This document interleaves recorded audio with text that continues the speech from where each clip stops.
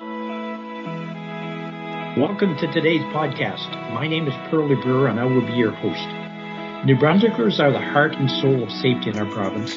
Individuals and organizations lead the way to safe and healthy workplaces. They help develop a culture where everyone participates, encourages, and supports one another in health and safety. To recognize these outstanding New Brunswick leaders, WorkSafeNB presents Safety Star Awards annually at their Health and Safety Conference. Recipients are honored for their initiative, hard work, and profound effect on health and safety, among other health and safety champions. This year, WorkSafeNB honored two such organizations, the Fredericton Playhouse and Cloud Canada.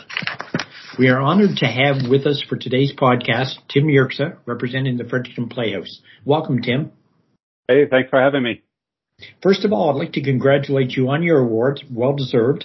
At the recent Health and Safety Conference, they shared a video on your health and safety initiatives at the Playhouse. For folks who are unable to see that video, let's talk about what you have been able to achieve at the Playhouse when it comes to health and safety. You started on the video talking about how you had to up your game, I guess you could say, during COVID. Why don't you tell us a little bit about that? Yeah, so there were two different aspects to that, but I think what I was referring to was the fact that our business was one of the hardest hit during COVID. So our core business is bringing people together in a shared space, shoulder to shoulder, to have a live performance experiences. So we run a live performance venue. And obviously we were really hard hit by the mandates around gatherings and that kind of thing. So we couldn't do what we normally do. Like we were coming to work every day or logging in from home, and we were literally not allowed to do what we do as our core business. And so we had to think about what are the things that we could do. And so what we decided is that we would take that time to really work on our organization in all kinds of ways. And one of the areas that we decided to really focus on was our health and safety program. And so we spent a lot of time, just going through the whole organization from end to end and saying, how does health and safety relate to this business unit or that business unit? What are we doing well? What are we not doing well? What are the improvements we could make? And we ended up, developing a whole new health and safety program for the organization. And had it not been for COVID telling us we couldn't run our business the way we always ran our business, we wouldn't have had that opportunity to stop and think about that and take the time to really dig in on health and safety. So in that way, that's one of the positive outcomes for us that COVID had was it forced us to look inward, which I think is a big part of health and safety, is just taking the time to look inward and say, what are the things that we can do better? Tell us more about that introspection. What did you discover when you looked internally? Well, one of the things that we had learned is that we were an organization that had grown dramatically over the past several years, and that our health and safety program and, the committees that we had set up and the processes that we had set up and the policies and the procedures hadn't really caught up to our growth. So our health and safety game was really based on an earlier version of our own organization, and we grew and we were being busy, and our health and safety program didn't grow with us. So that was the big sort of aha moment that we came to. And then also just realizing that, even though we're not in the construction industry or manufacturing industry, we run an organization and an operation here that has a lot of complexities and a lot of different people doing different kinds of jobs. And some of them can be fairly dangerous, quite frankly, working on a stage and working with, moving equipment over people's heads and that kind of thing. We knew we had to pay a little more attention to that. So it was an interesting moment, and like I said, we had the opportunity to attack it, and so we did. For folks not familiar with the Playhouse, what would the size or what would the number of staff be? So we have 18 full-time staff, but we also used a lot of casual labor as well, especially in the technical production side and in the sort of what we call the front of house team. So people who work like bartenders and selling merchandise and tickets and that kind of thing. So the nature of our business, we use a lot of casual labor, and that provides an extra layer of difficulty, I guess, when it comes to implementing health and safety programs, because you have people that are coming and going all the time. And so to bring them up to speed on, health and safety policies, procedures, protocols, even just the culture of it, it takes a little extra effort when they're not full-time employees. But we have people working in, as I said, technical production, obviously, administration, and management, front of house, ticketing, all those different facets of the organization. Tell us about some of the changes you've made as a result of your introspection, I guess you could say, as far as policies, procedures, training, that sort of thing. Yeah, so we one of the first things we did is we just assigned it as being a priority, a year-long priority, to actually develop a brand new health and safety program for our organization. And that took some time. It took a lot of effort on the part of the staff, but we also had to invest in having some consultants come in and help us out with that as well. So that was a big chunk of it, was a lot of documentation and a lot of decision making, really, about how we were going to run certain aspects of the program. And one of the things that was difficult for us is there aren't many organizations in New Brunswick who do what we do. So we don't have a provincial association, for example, that's developing health and safety guidelines for our industry in New Brunswick. And at the same time, because there aren't many, professional theaters like ours in the province, the provincial guidelines and the WorkSafe guidelines and so on don't have a category for us. Mm-hmm. So there's no category for performing arts centers in New Brunswick like there would be in, say, construction. So we had to do a lot of work just internally, just going back to the basic principles of health and safety and how would those things apply to us, and develop our own things from scratch.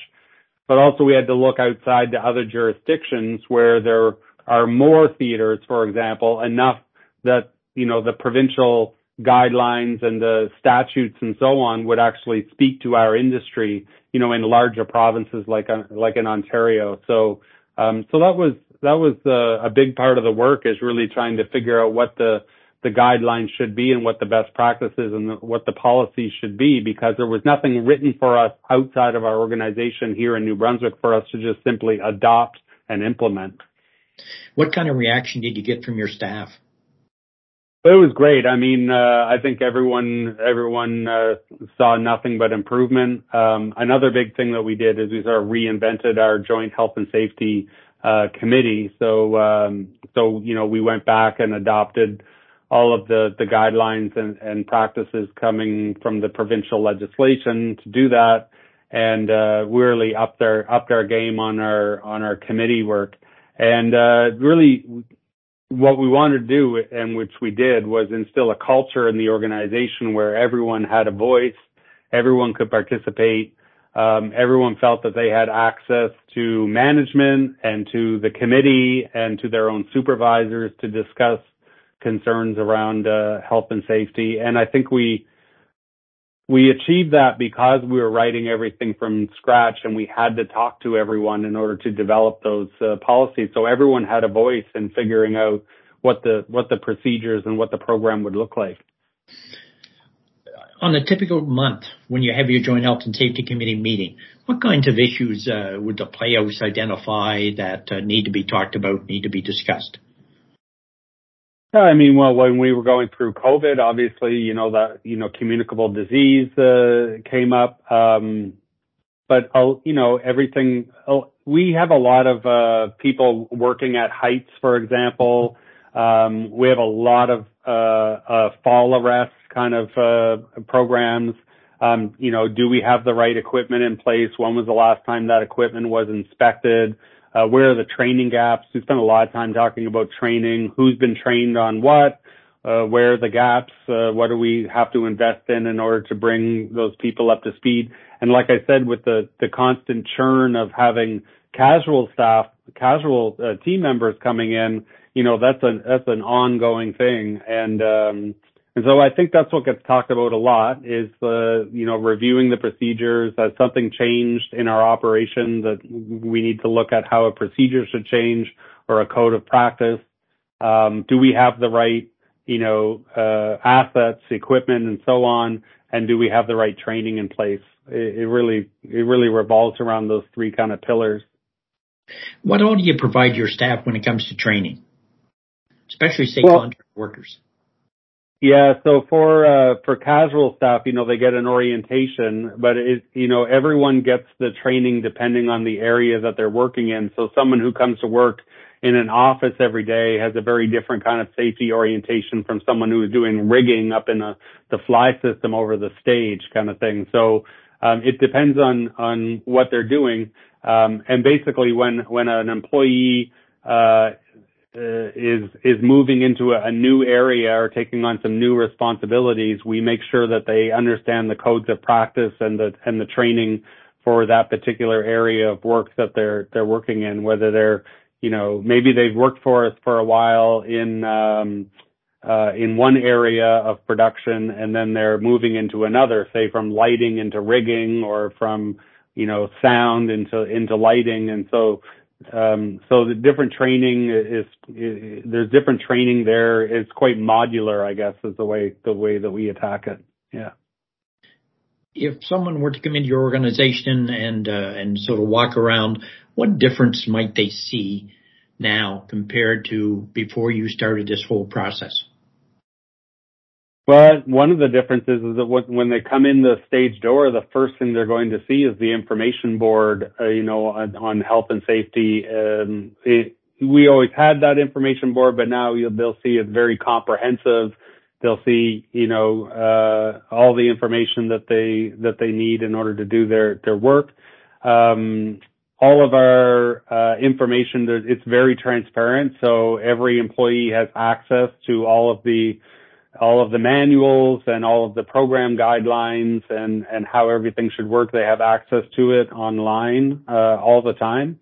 So nothing sort of buried away in a binder. Everything is sort of out all the time for people to see, and it's in people's faces, quite frankly, all the time. Reminders, did you check this? Did you check that? Do you have this right training before you do this?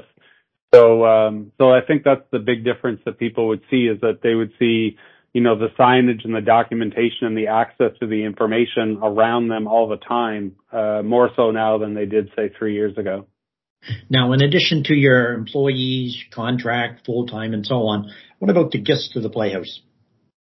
Did you make any changes relative to to the folks that come to all your different productions?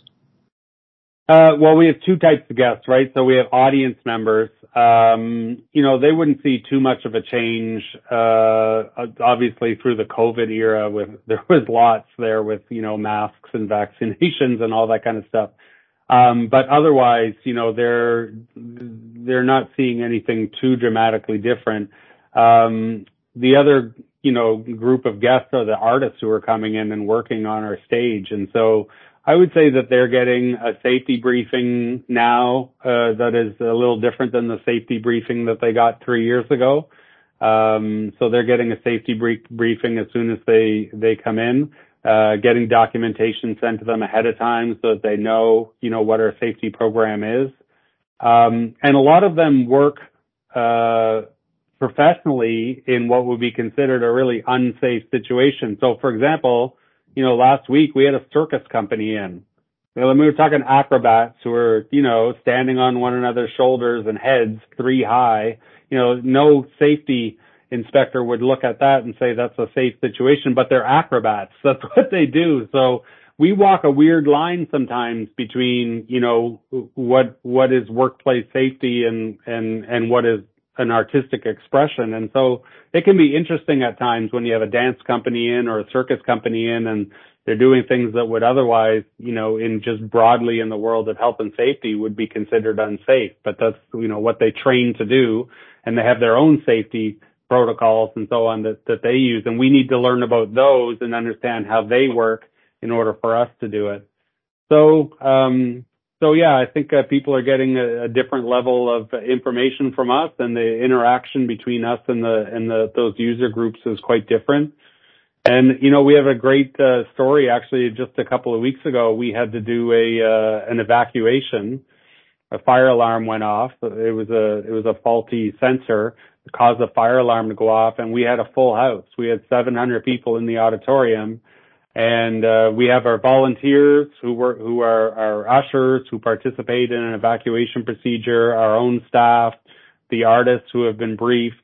But we evacuated in about 2.5 minutes. We had the place evacuated, and it was the first time since I've been here that we've had to do a real evacuation with a full house. We've had to do evacuations, without an audience in, but that was the first time we did it with an audience. And I can tell you the audience was very impressed by the way our team handled it. Well done. Very good. You've obviously put a lot of effort into regenerating your health and safety. Do you feel it's been worth it? Oh yeah, it's definitely been worth it. I mean, I won't lie to you. I mean, it's an extra amount of work ongoing, that we didn't have before, because what's interesting is COVID shut us down. We had all this time to invest in health and safety, and we created all these programs. Now we're back to being as busy as we were before COVID, even busier than we were, just before COVID. And now it's like, and we also have to add in all these other elements that we developed for ourselves, all these training programs and all, the extra meetings and the extra kind of equipment and all the things that we need. And so now we have to make room for that. Was it worth it? To go back to your question, was it worth it? Absolutely. But it's, what we're finding now is it's a struggle to, it's a struggle to add all the capacity to the organization. Now we need more people, more time in order to do it. It's the right thing to do. I'm glad we did it. I think everyone's glad that we're doing that, but we're still in an adjustment period as we come back to being busy again after COVID. And now have to abide by all of our own, programs that we put in place, when we weren't busy. So it's an interesting time right now as we navigate that. Well, look, thank you very much for joining us today. Certainly very interesting. You bring out some great points. You're in a business that's very different. When you look at the other award winner, it was a company that's in manufacturing. Typically, people think of health and safety and construction. Theater is probably not one that pops into everybody's mind. So certainly congratulations on your part. We'd like to thank you very much for joining our podcast today, and certainly encourage folks to show up to the Playhouse. You certainly have a lot of great events coming up. Anyone in particular you'd like to mention?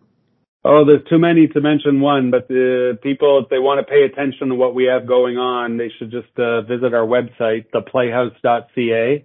And we're a busy spot. We do about 120 shows a year, so there's a lot to choose from here, no matter what your taste is, whether you like music or comedy or plays or dance or, whatever it is to your taste, we probably got something for you. Well, look, thank you very much, Tim, for joining us. Great. Thanks for having me. I'd like to thank Tim for joining us on today's podcast. As is always the case, we appreciate your feedback on this podcast, as well as any ideas for future podcast guests. You can always reach us at pearly@ssnb.ca. Stay safe. See you in a week's time.